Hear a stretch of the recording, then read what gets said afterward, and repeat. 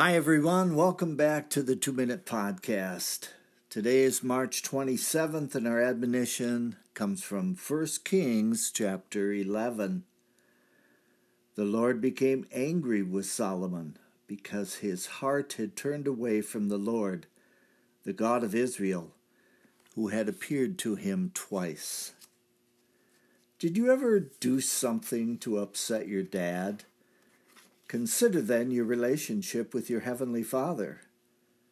What are the chances of living your 70 years on earth and never, not even once, causing the Lord to become upset with your behavior?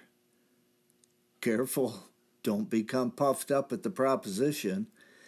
Even Solomon, the wisest who ever lived, provoked the Lord to anger. How then can we escape?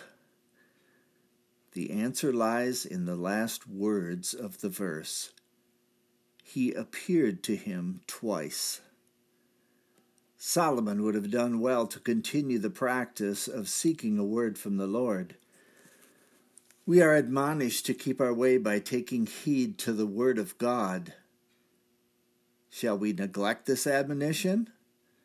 To our own peril if we do. God speaks directly to us when we read the Bible. If we are faithful to this habit, the Lord can and will quicken His word as we faithfully seek Him. When God breathes on a verse that we are considering, it is called Rhema. What an unbelievable concept that the Creator of the universe would be individually concerned with one person, that He would stoop to make alive the very verse that we are reading in order to give us instruction in righteousness. Yet, that is exactly what happens. Keep your heart pure by becoming a faithful Bible reader. Do not read in haste, but slowly contemplate the words before you.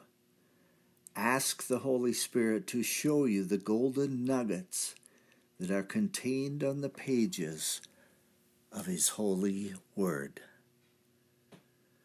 And that's the 2-Minute Podcast for today. Thanks again for listening.